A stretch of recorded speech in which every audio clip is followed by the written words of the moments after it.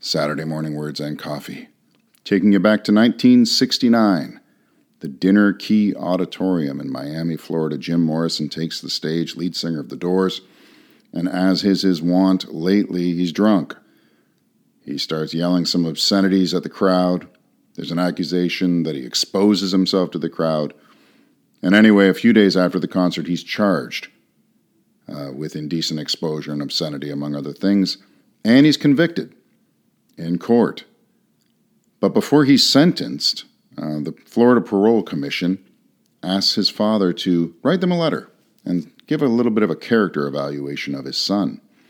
And the father obliges. One of the interesting things about this, of course, is that Jim Morrison, rock and roll star, his father is a rear admiral in the United States Navy.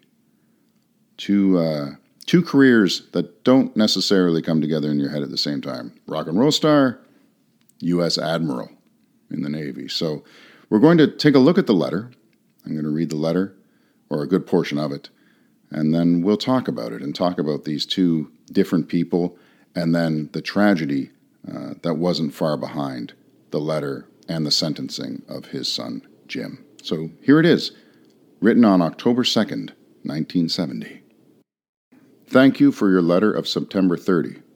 I appreciate this opportunity to comment on my son, Jim. I saw him last about 5 years ago during his senior year at UCLA. He was successfully completing his fourth year of college. As in all his academic work through grade school, high school, and college, he was an excellent student. While he had always been an intellectual rebel, he had always obeyed and respected authority. In 1965, I began a 2-year assignment in England. Although I invited him to join us in London after graduating, he declined to start his own career. Since that time, he has been completely independent of me, financially and in every other way. We have very little contact with him since that time, due partly to physical separation and partly because of some criticism from me. While in London, I was called by an old friend in California who had been approached by Jim for a loan to finance his first record. Concerned by his appearance, particularly his long hair, the friend called me. I, in turn, wrote Jim a letter severely criticizing his behavior and strongly advised him to give up any idea of singing or any connection with a music group because of what I considered to be a complete lack of talent in this direction. His reluctance to communicate with me again is, to me, quite understandable. Since returning to the United States, I have on several occasions made an effort to contact him. One time I was successful at being able to talk to him by telephone. Our conversation was quite pleasant, and I congratulated him on his first gold album, but nothing of consequence was discussed. We have had no direct contact since that time. However, while we all lived in California in 1969, Jim's younger brother and sister visited with him frequently and got along famously, as they always did during their childhood days at home. Also, an old friend of ours had dinner with Jim in L.A. several months ago and reported to us that he was the same old Jim. I have followed his career with a mixture of amazement and, in the case of Miami, great concern and sorrow. While I obviously am not a judge of modern music, I view his success with pride. Based on my knowledge of Jim through his 21st year, I firmly believe that his performance in Miami was a grave mistake and not in character. I will always follow his progress with the greatest of interest and concern and stand ready to assist him in any way, should he ask. Thank you again for this opportunity to affirm my conviction that Jim is fundamentally a respectable citizen.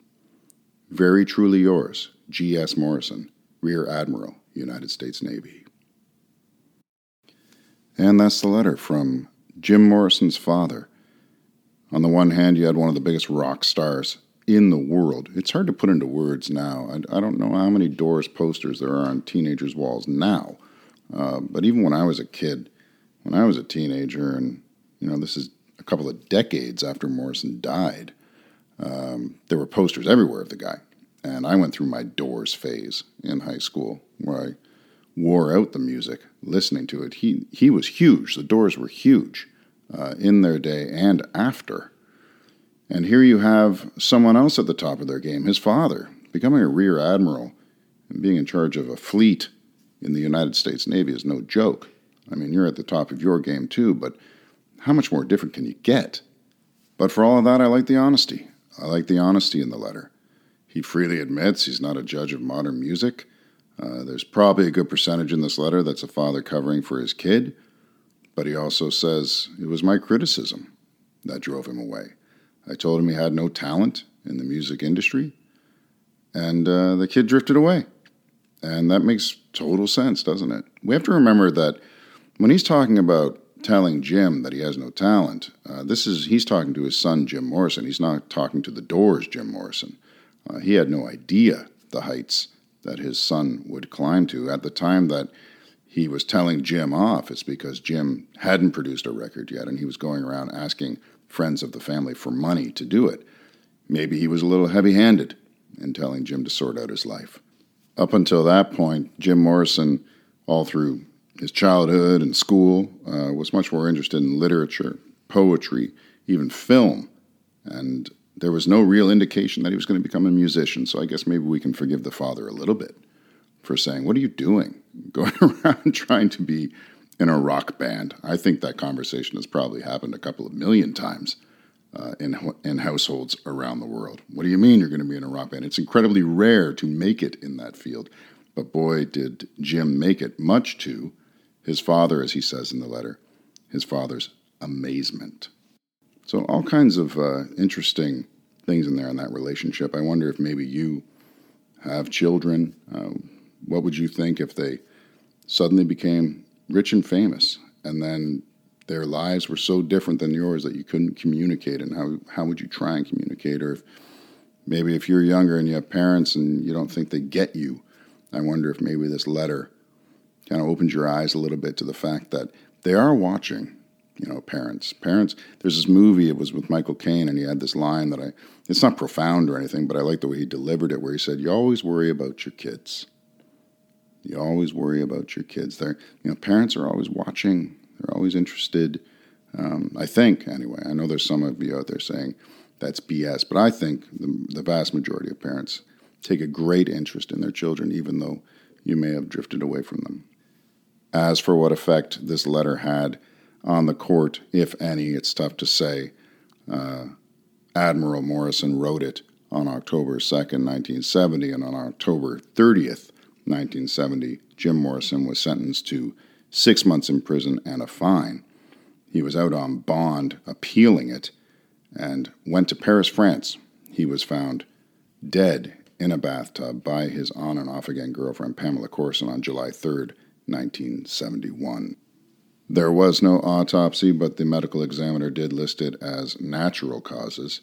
If I had to guess, I would guess that it was booze.